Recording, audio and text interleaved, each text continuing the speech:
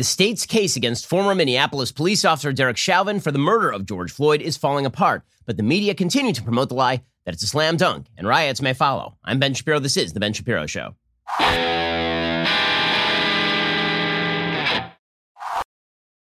The Ben Shapiro Show is sponsored by ExpressVPN. For peace of mind, whenever you go online, visit expressvpn.com/Ben.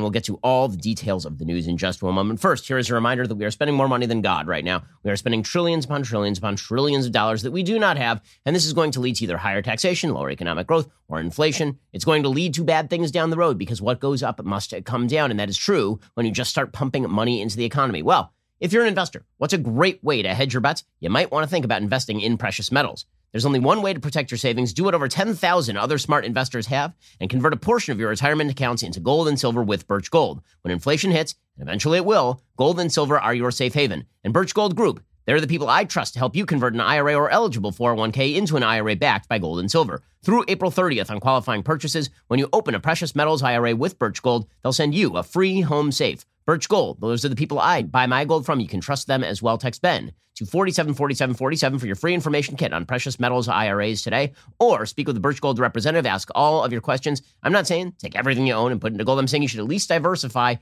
least a little bit, into precious metals to protect yourself against what could come in the future. With 10,000 customers, they have an A+ rating with the Better Business Bureau, countless 5-star reviews. They can help you too. Text Ben to 474747 for your free safe with qualifying purchase. Alrighty, so the Derek Chauvin trial continues in Minneapolis. And if you watch the media, the takeaway that you're going to get from the media is that this trial is over, that the trial shouldn't even be taking place. And in fact, if you watch members of sort of the glitterati talk about the Chauvin trial, they're saying things like, why is there even a trial? There's a tape. We've all seen the tape. And if you look at the headlines from the media only feature the stuff the prosecution is saying. It's kind of amazing, actually. The media are not featuring any of the headlines that are being made on Cross, which is the stuff that's actually the news. Instead, they are only focusing in on what the prosecution is claiming so that you would think that the outcome in this case is a foregone conclusion. And the reason they are doing that is because if you think that this case is a foregone conclusion, that means there's only one reason and one reason alone that Derek Chauvin might be acquitted in this particular case. And that, of course,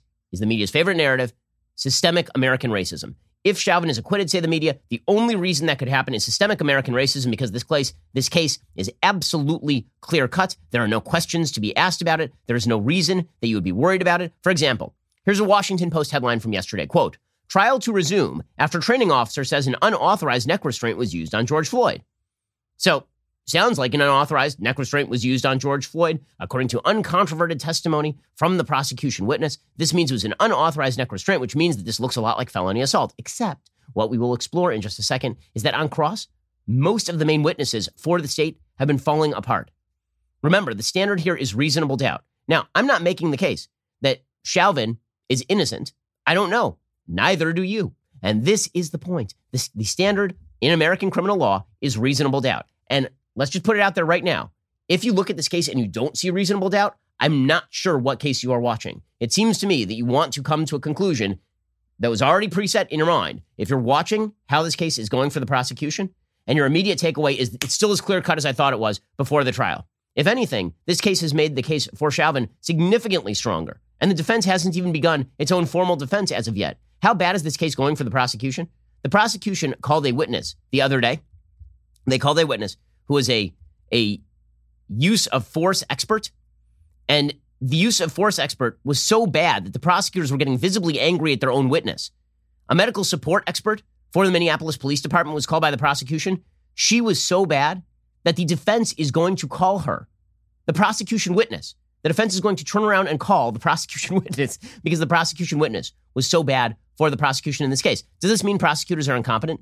No, it means this case is actually extremely difficult on the fact pattern because there are several things that were never proved by the media before we had 20 million people out in the streets suggesting, number one, that this was a case of uncontroverted police evil and brutality, and two, that it was a case of police racism. The second claim, nobody ever bothered to substantiate at all. That's truly an amazing thing. The entire BLM movement was rooted in the lie that America's police officers are systemically racist, that they are out to get black people, and George Floyd was used as Exhibit A. They have still yet to demonstrate an iota of evidence that Derek Chauvin's behavior was driven by animus for black people. Like, they've not demonstrated any of it. Now, what's amazing about that is that you can absolutely find cases in America in which there's an uncontroverted fact pattern of racism. So, for example, if you look at the Ahmaud Arbery case down in Georgia, this is the case where there's a black guy and he was trespassing in a house, and then somebody saw him trespassing in the house. It was an empty house. So he was trespassing in like an empty construction site, and then he started running away. The original story, he was just jogging through the neighborhood. That wasn't true. But what happened is some people started chasing him in their trucks. They stopped the trucks. And according to some of the witness testimony, after he confronted them and they were holding guns trying to stop him and hold him for the cops, which they weren't supposed to be doing, after he did that, they shot him. Okay. And apparently the N-word was used. That seems like at least an allegation of racism that could hold up in court. You know what has never been alleged about the Chauvin case? Any element of racism. They've never found it. You think they wouldn't have dug? You think they wouldn't have gone into Derek Chauvin's social media posts and tried to find something? Okay, so that claim was never substantiated in any way. But here's the thing. Even if that claim had been substantiated in some way, it would not answer the question as to whether Chauvin actually murdered George Floyd. So to reset here is what George Floyd has been charged with. He has been charged with second-degree murder, or Derek Chauvin has been charged with second-degree murder, third-degree murder, third-degree manslaughter. Those are the three crimes with which Chauvin has been charged. Okay, in order for the prosecution in this particular case to elicit a guilty verdict, they first have to show causation, that it was Chauvin's actions that led to the death of George Floyd. And that's actually a pretty high bar, as we're going to explore in just one moment. The autopsy report, for example, showed that Floyd had fentanyl and methamphetamine in his system. In fact, he had 3 times what is normally considered the fatal dose of fentanyl in his system. Now, some people are arguing that he'd built up a resistance to fentanyl over the years. 3 times the amount that normally kills somebody is still a lot of fentanyl. It's enough fentanyl to kill a horse. That was in his system. The original medical autopsy, the only actual medical autopsy done of Floyd's body, found that Chauvin's neck hold did not, in fact, cause any damage to Floyd's trachea. So the notion that he choked him to death, that he couldn't breathe because his airway was being compressed, that was not true. So maybe Chauvin's neck restraint contributed to Floyd's death by ratcheting up his blood pressure, but here's the thing. Would that have happened if Floyd did not already have a 75% arterial blockage? Very doubtful. Did drug use have something to do with Floyd's death? Seems like that is, as we'll see, a fairly well-evidenced case, is that his drug use had something to do with his death. Okay, and then you get to the actual charges. And the elements of the actual charges in the George Floyd, Derek Chauvin case are very difficult to prove. First of all, they're second-degree murder. Okay, second-degree murder requires that the prosecution has to prove beyond a reasonable doubt that Chauvin unintentionally killed Floyd while committing a felony, in this case, felony assault. In other words, he was committing a felony on Floyd simply, like if nothing else had happened in this case, if Floyd didn't die, that would have been felony assault, what Chauvin was doing to Floyd. That's going to be very, very difficult to prove because that requires intentional infliction of bodily harm. And as the defense has been suggesting throughout, the kind of use of force that Chauvin was using was actually a lesser use of force than the Minneapolis Police Department allows. They would have to show that Chauvin wanted to hurt Floyd, not just use a suppression tactic that had been greenlit by the Minneapolis Police Department. Third-degree murder doesn't even apply. Third-degree murder is what's called depraved heart murder. As I've suggested many times, depraved heart murder is a crime where you shoot a gun into a crowd. And we can't convict you of specific intent to kill Bob, but Bob was one of the members of the crowd, so we convict you instead of depraved heart murder because he didn't care who died. He just knew somebody was likely to die when you shot a gun into the crowd. That doesn't apply here because Chauvin didn't neck suppress 100 people and one of them died. That's not the way this worked. Okay, then there's second-degree manslaughter, not third-degree, second-degree manslaughter. That requires the prosecution prove that Chauvin acted with gross negligence. But gross negligence would have to show that Chauvin should have known his behavior might actually cause Floyd's death. Okay, but how many times has this suppression tactic been used on various suspects? How many of them actually die? In the absence of excited delirium, or in the absence of serious drug use, or serious heart problem? So in any case, this is not an easy case, and we're going to get into all of the testimony that's been had over the past couple of days because it's horrible for the prosecution case. But the broader point here is that the media are ignoring so much of this. The media do not want to report any of this stuff. What the media would like to report, you'll see some of it covered on Headline News, to be fair. What the mainstream media are reporting, the establishment media, the Washington Post, what they are reporting is that not only is Chauvin guilty, no question he's guilty, police departments all over America are guilty. We'll get to that lie in just 1 second. First, let us talk about the fact that you wake up in the morning, you're getting ready for work, you're getting ready for school. You know what something can make you feel really put together? I'm a big watch guy. I love watches. I just love being able to tell the time. I love being able to look down at my wrist and see a nice object lying there. Well, if you want a great wristwatch that is not going to cost you a fortune, let me introduce you to my friends over at Vincero. Look, this is a great looking watch. Right? This is a beautiful looking watch, and it is not going to cost you thousands of dollars. Vincero is loved by some of your favorite entrepreneurs, commentators, and hosts like me. I love Vincero products. In fact, I've given Vincero products to nearly every member of my immediate and extended family. For their price, they are the best watch that you can buy. Right now is a perfect time to shop Vincero because right now is Vincero's spring upgrade sale. They have what you need to upgrade your style for the spring. Take up to 30% off on all of their brand new watches and accessories. Get ready to hit this spring and summer feeling like a new person. This is one of their biggest sales of the year. It's here for a few days only. That's why they offer a 5-year warranty and a 365-day return policy because they stand behind every product they make. Head on over to vincerocollective.com/Shapiro. VINCERO collective.com/Shapiro. No code required. Your discount will be automatically applied at checkout. Only if you access that sale by heading on over to vincerocollective.com/Shapiro. Everything on the site up to 30% off. No exclusions. That includes sunglasses, wallets, bracelets. Go to my link. Check out the awesome sale going on at Vincero and get yourself a nice watch that's not going to cost you a fortune. Okay, so as I say, the media agenda here is to suggest that this case is a foregone conclusion and that there are no serious doubts that any rational jury could have. The Washington Post is pushing this idea, their editorial board today. They say one of the things that this case is not about at all is all policing or all policing. This is what the prosecution told the jury in opening arguments in the trial of former Minneapolis police officer charged with the murder of George Floyd. Driving home that point, prosecutors have called to the witness stand a number of police officers to testify against Derek Chauvin, all of whom condemned how he knelt on Floyd's neck for more than 9 minutes. The spectacle of so many officers testifying against one of their own was unusual and a welcome break from the so-called blue wall of silence that has long enabled police misconduct. However, the singling out of Mr. Chauvin doesn't give a pass to Minneapolis or other cities for the systemic issues that have fueled brutality against people of color. Most police officers serve bravely and with integrity, says the Washington Post. If Mr. Chauvin, as the prosecution has essentially argued, is that rare bad apple who violated his badge, why wasn't something done sooner? During his nearly 2 decades with the department, Mr. Chauvin shot one suspect, was involved in the fatal shooting of another, and received at least 17 complaints. Okay, number one, is the Washington Post making an allegation it was a wrongful shooting? Either of those? Really, where's the allegation? Do we have any details on the allegations? As far as being the subject of complaints, police officers are routinely subjected to complaints, the vast majority of which are completely specious. The vast majority of complaints against police officers generally involve suspects involved in bad behavior who don't like the fact that they are being arrested. But, says the Washington Post, if police training is state-of-the-art, how to account for the failure of other police to act, including 3 officers who are set to go to trial in August for aiding and abetting Floyd's murder? By the way, no way those guys get convicted.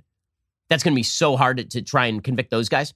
One has to wonder what would have happened if a young bystander to Floyd's arrest hadn't had the presence of mind and bravery to film the events and show the world the damning evidence. Would George Floyd have become just another instance of force used disproportionately against black people?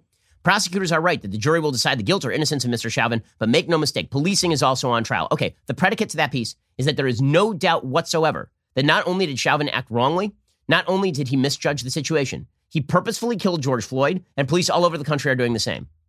There's only one problem with this narrative. The evidence is not backing it up thus far in this case. It just is not. Okay, so let's begin with the chief question here. What was the cause of death? So in order to convict Chauvin of murder, you first have to show causation, that it was his actions that led to Floyd's death. And it can't just be but-for causation. Okay, there's 2 types of causation. There's causation in fact, and there's but-for causation. But-for causation means there's a chain of events leading to an outcome. But for any link in that chain, the outcome would not happen. So, for example, if George Floyd doesn't get out of bed in the morning, he doesn't die that day. Maybe. Right? So that is a but-for causation fact. If the person in front of him at the stoplight had sped through a yellow, maybe he's not there at that particular time and place. Is that person responsible for his death? No, because there's a difference between but-for causation and then causation in fact. If there are many intervening factors in a particular case, that goes to the question of causation in fact. So the defense is arguing, I think on fairly strong terms here, that George Floyd's massive drug use contributed to his death. And that if you have to allocate where the causation lies, it lies much more with Floyd's drug use than it lies with Chauvin using this suppression hold. Okay, this is the subject of controversy, but that's the entire point. You don't have to believe that the defense is 100% correct to acknowledge that reasonable doubt exists. Because again, the standard in criminal law is not who do I think is right, but can you prove beyond a reasonable doubt? That's a very high standard in criminal law. Beyond a reasonable doubt that Chauvin killed Floyd, not Floyd's pre-existing heart condition and massive drug use. Okay, so how extensive was Floyd's drug use? And people are saying this is slandering Floyd. It's not slandering Floyd. It goes to the heart of the case. This is one of the ways that the media bias the case. They say you're not even allowed to talk about Floyd's behavior in the lead up to the actual tape. You're not allowed to talk about Floyd's medical status. Well, if you're not allowed to talk about that stuff, then we should We, honest to God, should not have defense in this country. We should not have legal defenses in this country if you can't talk about the factors leading to the guy's death. So this is not an argument about Floyd's character, because, frankly, his character doesn't matter here. The only thing that matters here is the causation. That's the only thing that matters. That's why I don't find it particularly relevant what his criminal history was. He had a bad criminal history. I don't think it's very relevant to this case what his criminal history was, other than police running his name, for example, or his ID, and recognizing that maybe in the past he'd had run-ins with cops, and so you have to be extremely careful with him, right? The question is always, what is the relevance of the evidence to this particular case? And so the relevance here is that George Floyd was a serious drug addict. Not only was he a serious drug addict, he's a serious drug addict who had overdosed in the recent past. Courtney Ross is Floyd's girlfriend, and she testified on the stand that just a few months ago, he actually overdosed, and she had to bring him to the ER. He wasn't feeling good. His stomach really hurt. He was doubled over in pain. Just wasn't feeling well, and he said he had to go to the hospital, so I took him straight to the hospital. You later learned that was due to an overdose? Yes. Okay, well, he'd already overdosed in the past few months. Not only did he already overdose in the past few months, as we will see, he was high at the time that he was arrested. Quite high, right? By the toxicology report, very, very high. And not only that, his drug dealer was in the car with him, in all likelihood. We'll get to that in just one moment. First, let us talk about the fact that right now, a lot of people have massive credit card bills. Well, one way that you can absolutely bankrupt yourself, I mean, I know people this has happened to. It's really terrible. They start running up the credit card bills, then they start falling behind on the payments. Once you do that, you are toast, because the interest rates on these credit cards are exorbitant. This is why, if you're financially responsible and you find yourself in this situation, it really makes sense to consolidate those credit card loans with Lightstream. It's an easy way to save hundreds or thousands of dollars and lower your interest rate. Lightstream offers credit card consolidation loans from 5.95% APR with autopay and excellent credit. It's lower than the average credit card interest rate of over 18% APR. The rate is fixed. It's not going to go up over the life of the loan, and there are no fees. You can get your money as soon as the day you apply. Lightstream believes that people with good credit deserve a better loan experience. That's exactly what they deliver. Just for my listeners, apply now to get a special interest rate discount. Save even more.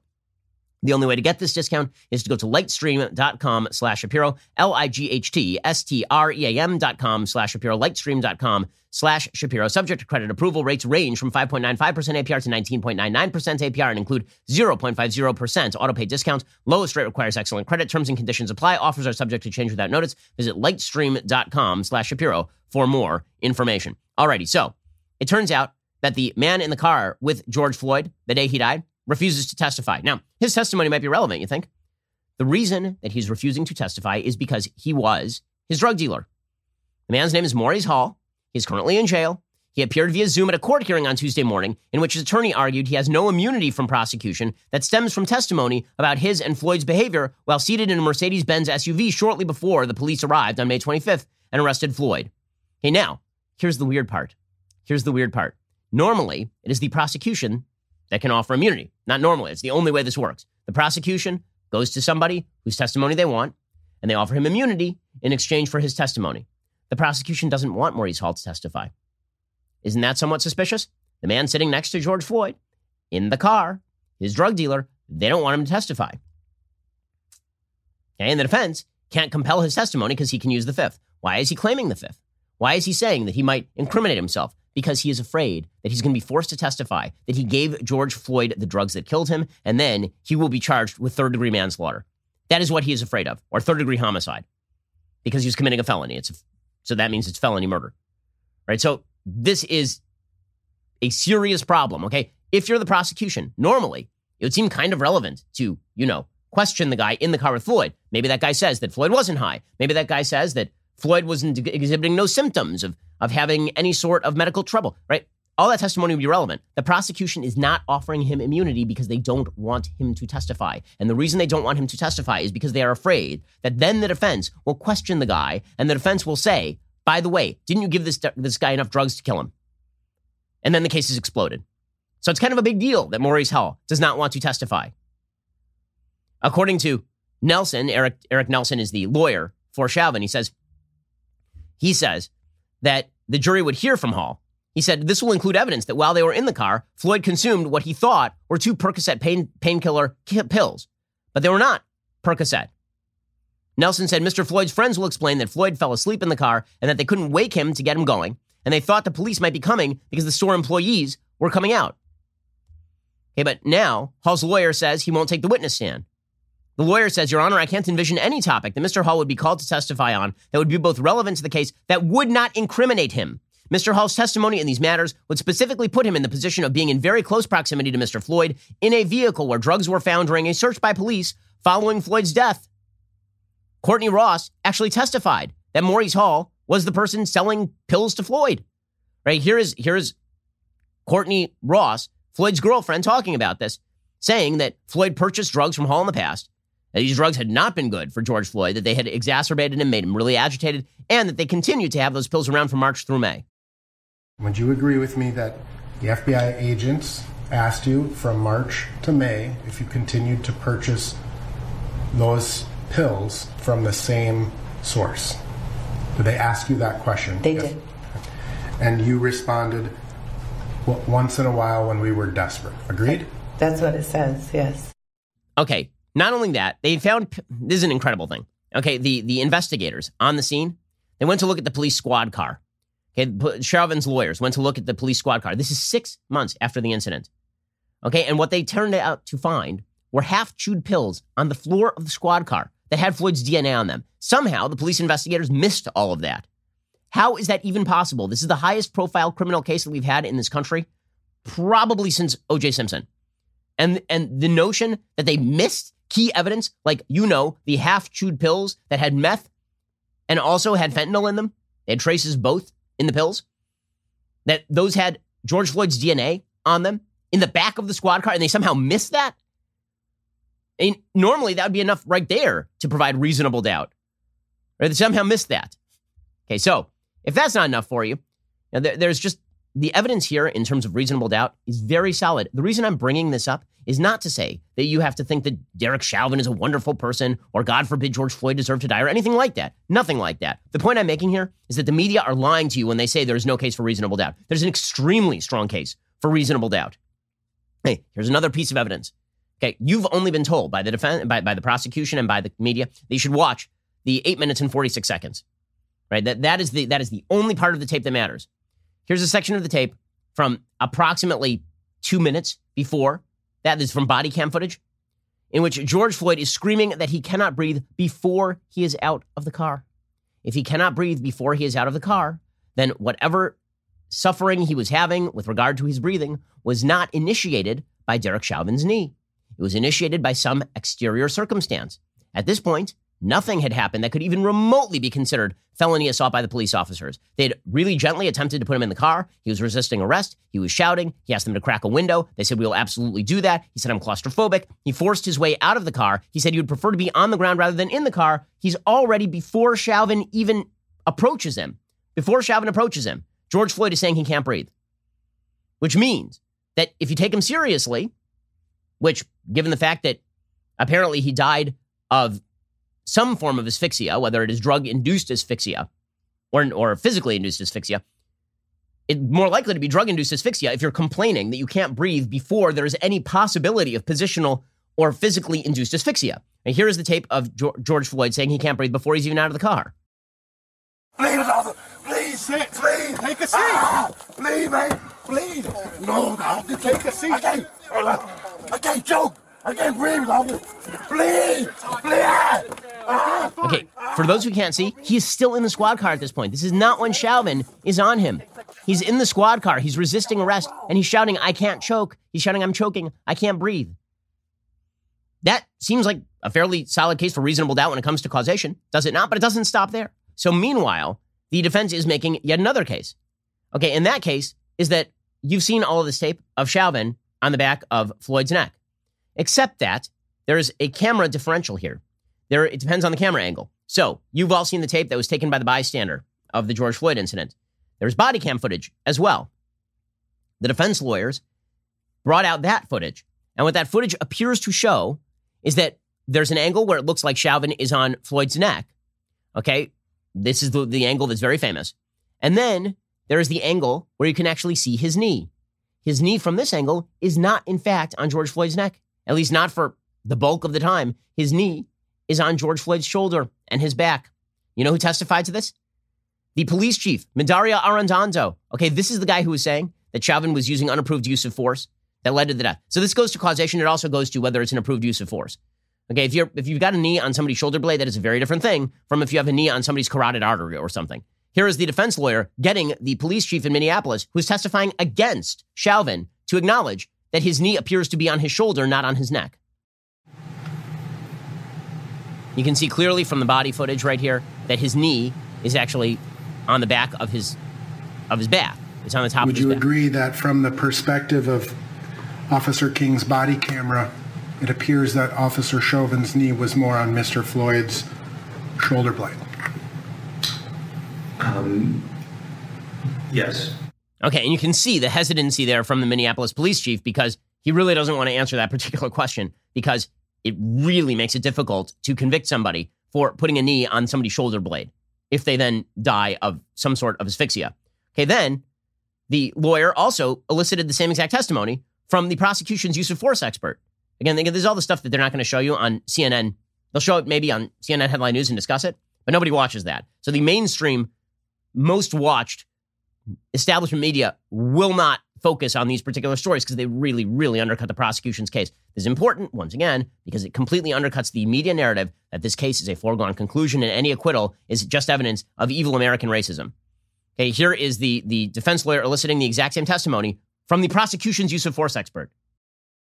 Based on your observation of this photograph, it appears that the shin is coming from the top of the shoulder across the shoulder blade, correct? Yes, sir. Again, can you see what appears to be the placement of the leg of one of the officers at the shoulder blade of Mr. Floyd?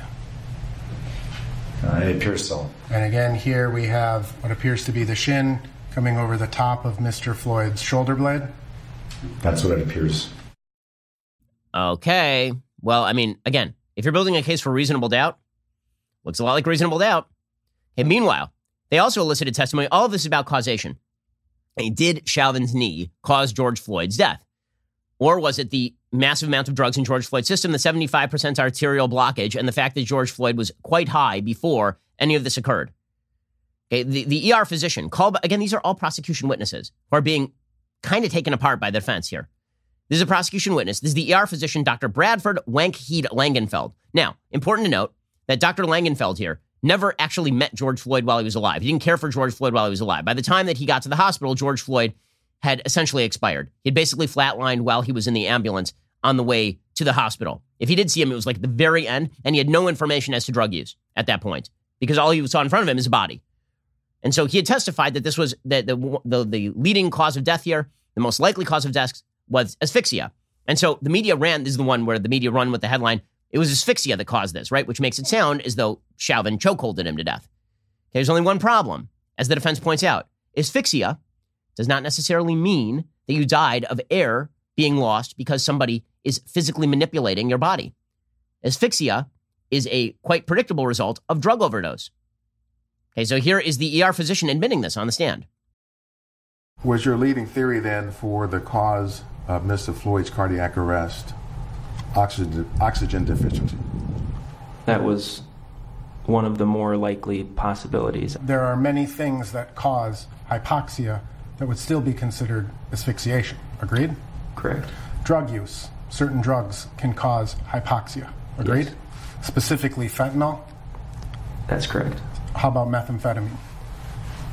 It can. Combination of the two? Yes. I'm sorry, that's devastating stuff. So their expert, the prosecution expert, is like, yeah, it was hypoxia and asphyxia. And the defense is like, okay, you know what could also cause that is drug use, like fentanyl and meth. And the expert's like, yep. Reasonable doubt, guys. That's the standard. Reasonable doubt.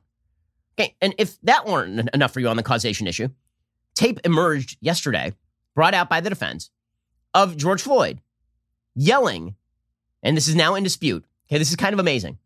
The witness that was brought forth by the prosecution was asked about this. Remember, this is all being done on cross-examination by the defense counsel, who's doing a pretty good job here. The tape was brought forth by the defense counsel of George Floyd appearing to say something. What he is saying is in dispute here. You have to make up your mind for yourself. Originally, the prosecution witness agreed with Nelson, the defense attorney, that what Floyd is saying here is I ate too many drugs, which, I mean, if you're talking causation and what causes the death, if the person who died is shouting at the police officers he ate too many drugs and then he dies of what could be a drug overdose, that's not just reasonable doubt. That is like super reasonable doubt. Hey, here's the tape, and here's Nelson asking about it. I'd like you to see if you can tell me what Mr. Floyd says in this instance.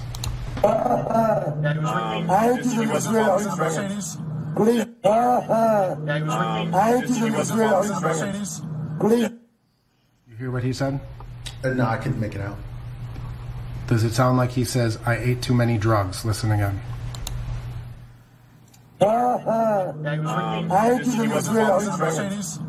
Okay, so the original testimony there was, yes, it sounds like I ate too many drugs. Then they went to recess. When he came back, the prosecution on recross, on redirect, asked, does it sound like I ain't doing no drugs? And here's the thing about vague audio. Once you hear it in your brain, it kind of switches a switch, right? So you can't actually tell what's being said. So it could be either one. But again, the physical evidence here is pretty damning with regard to Floyd's drug use. His drug dealer won't testify for fear of being self-incriminating. The leading ER doctor there is testifying that hypoxia can be caused by drug use. What is a more likely scenario? Seriously, what is a more likely scenario here? That George Floyd died because there was an officer who's 140 pounds putting his knee on the back of his neck, even though that's not been shown, right? For a lot of this, you have the witnesses testifying it's on a shoulder blade. It's up here, right? Like on the very back of the top of his back. But what is a more likely scenario? I mean, the original medical examiner, the medical autopsy, originally suggested that if Floyd had been found dead in his house, they immediately would have declared it a drug overdose. And so all of that goes to causation. We haven't even gotten to the use of force yet. That's how scanty the prosecution case here is. This is a very difficult case for the prosecution. And we're going to get to more of this in just 1 second. First, let us talk about the underwear that grace your tuchus today. So there's only one type of underwear that grace this magnificent tuchus. I, of course, am talking about Tommy John underwear. When you're wearing Tommy John underwear, you are that much more comfortable, so you can do everything better. That's why Tommy John doesn't have customers. They have fanatics. Fanatics who, after 13 years and tens of thousands of 5-star reviews, call Tommy John the most comfortable underwear ever. They've got dozens of comfort innovations. Once you've tried Tommy John underwear, you are not going back. They've got breathable, lightweight, moisture-wicking fabric with 4 times the stretch of competing brands. And again, with over 13 million pairs sold, people across America love Tommy John underwear. Everything stays exactly where it is supposed to be. Tommy John underwear has a non-rolling waistband for the perfect fit. The legs never ride up. You are covered with Tommy John's best pair you'll ever wear, or it's free guarantee. Again, I only wear Tommy John. I took out all the other kinds of underwear I have. I threw them away. They're incredibly durable. They go through the wash really, really well. Get 20% off your first order right now at TommyJohn.com/Ben. That is 20% off loungewear and underwear at TommyJohn.com/Ben. By the way, they make stuff for men and women.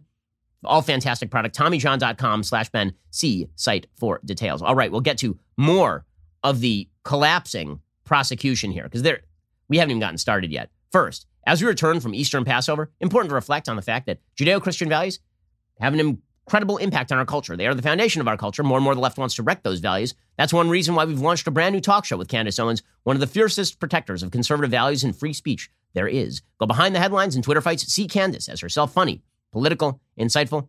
Candace is the first Daily Wire show to appear in front of a live studio audience. You haven't seen anything like it on the interwebs. It is pretty fantastic. The show streams on Fridays, 9 p.m. Eastern, 8 p.m. Central at dailywire.com.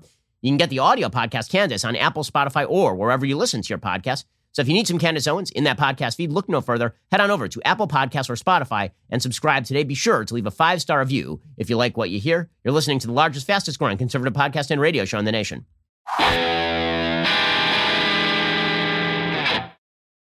Okay, the other part of the prosecution case is the felony assault case, right? This is the second-degree murder charge. So the idea here is not that Chauvin intended to kill Floyd. The idea here is that he intended to commit a felony assault against Floyd, and then Floyd died in the process. In order to say that, you have to say that it was not only unreasonable, it was insanely unreasonable for Derek Chauvin to apply the kind of force he was applying, because the Minneapolis Police Department explicitly allows the kinds of hold that Chauvin was using here. So you would have to say that Chauvin ignored all of the evidence of what was going on that was in front of him, that Chauvin deliberately wanted to inflict pain on George Floyd, that he was ignoring all of the George Floyd's pleas for help, despite the fact that he should have believed George Floyd and that the crowd posed no threat. Okay, so the prosecution, to back that idea, called the Minneapolis Police Department use of force trainer, a guy named Johnny Mercil. And in his testimony, he said, yes, this is unapproved use of force. He talked about the continuum of the use of force. He basically said that when the suspect is non-actively resisting, that you're not supposed to use this procedure.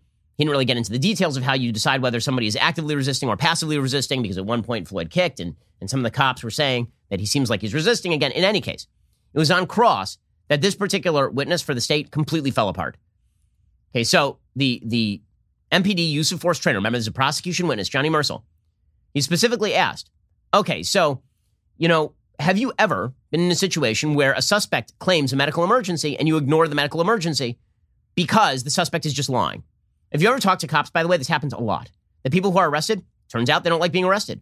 Many times they will claim that brutality is taking place or that they are experiencing some sort of medical emergency in order to try to avoid the consequences of the arrest.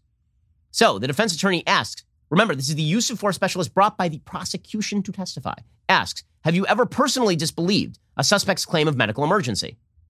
Have you had people say they were having a medical emergency?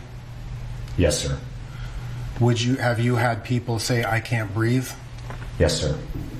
And were there circumstances during the course of your career as a patrol officer where you didn't believe that person was having a medical emergency? Yes, sir. Okay. So their own use of force specialist is saying it's certainly plausible that if somebody's claiming a medical emergency, you don't necessarily take them at their word because a lot of people are just not telling the truth in these particular circumstances. In this case, Floyd was telling the truth, but that doesn't change. Again, intent is an element of the crime. You have to prove intent to say that it was felony assault. It can't just be an accident. It has to be intent to be felony assault.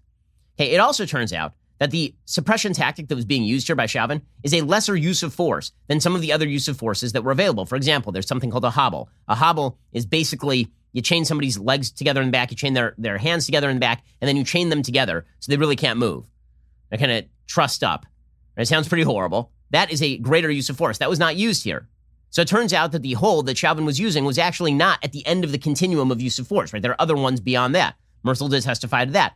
Mercil also testified that you can have situations where somebody who is high on drugs seems to be stronger than normal, which means that you're afraid that they might buck you off. That's particularly true in a case where there's a significant physical imbalance. In this particular case, George Floyd was a very large man, very muscular man. He's 6'5" and 240, or 6'5" and 230. Chauvin is like 5'9" and 140. In any case, here was the, again, police use of force trainer who was called by the prosecution, acknowledging that drugs can make suspects stronger. In your experience, have you ever had to use force against somebody who's under the influence of a controlled substance? Yes, sir. Do you train officers that certain controlled substances can cause a person to exhibit more strength than they would have otherwise? Yes, sir. Okay, and not just that. Mercil also testified, as Lieutenant, Minneapolis Police Department. He also testified you can have suspects go unconscious and then resuscitate and be more aggressive than they were before they were unconscious. All of this goes to Chauvin's mindset. You have to prove intent beyond a reasonable doubt. Here was Mercil again.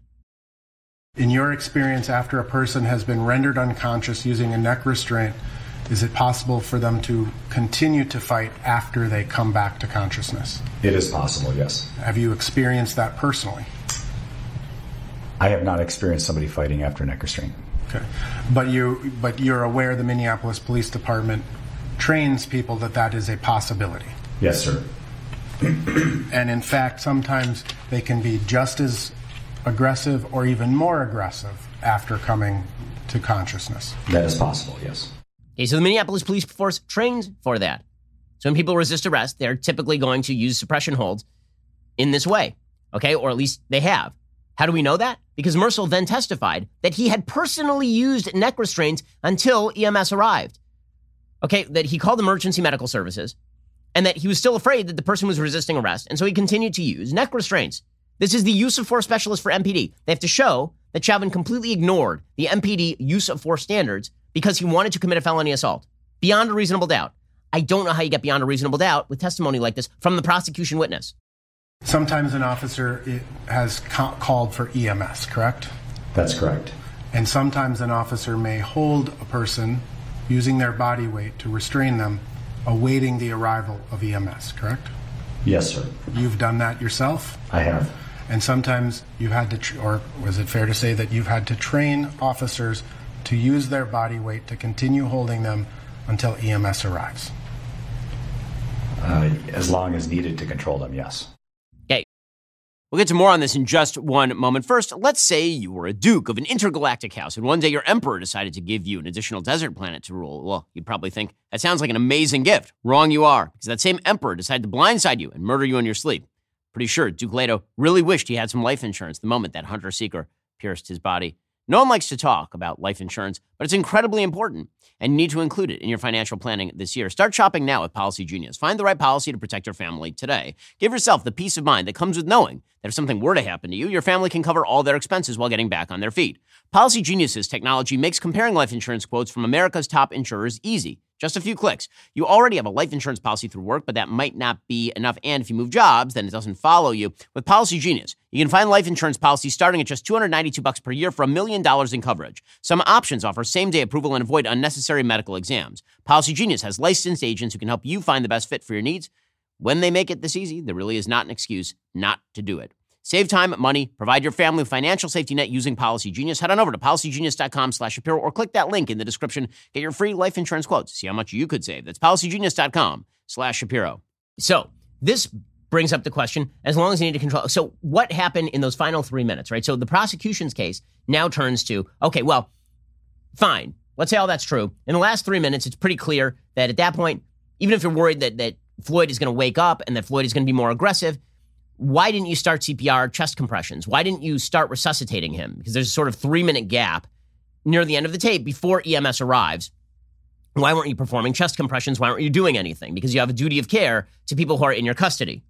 Okay, the defense is making the case that the officers were distracted by the crowd, that the officers were having a difficult time performing any sort of medical care on Floyd because the crowd was getting aggressive. This is the case that Nelson was making very early on in the case. This is the defense attorney. There are people across the street. There are cars stopping, people yelling. There is a growing crowd and what officers perceive to be a threat. They're called names. I heard them this morning. A fucking bum. They're screaming at him, causing the officers to divert their attention from the care of Mr. Floyd to the threat that was growing in front of them. Okay, so the case that the defense is making is that when you have an unruly crowd that is getting aggressive with the cops, this means that it's very difficult for them to just go into full-scale, we got to do medical rescue mode, because they are too busy worried about the fact that they might get charged by the people in the crowd. And there's some footage from the crowd that day. People are screaming, people are yelling. And one of the people, I believe, one of the people who I think testified last week, actually, has to be physically held back by somebody else in the crowd.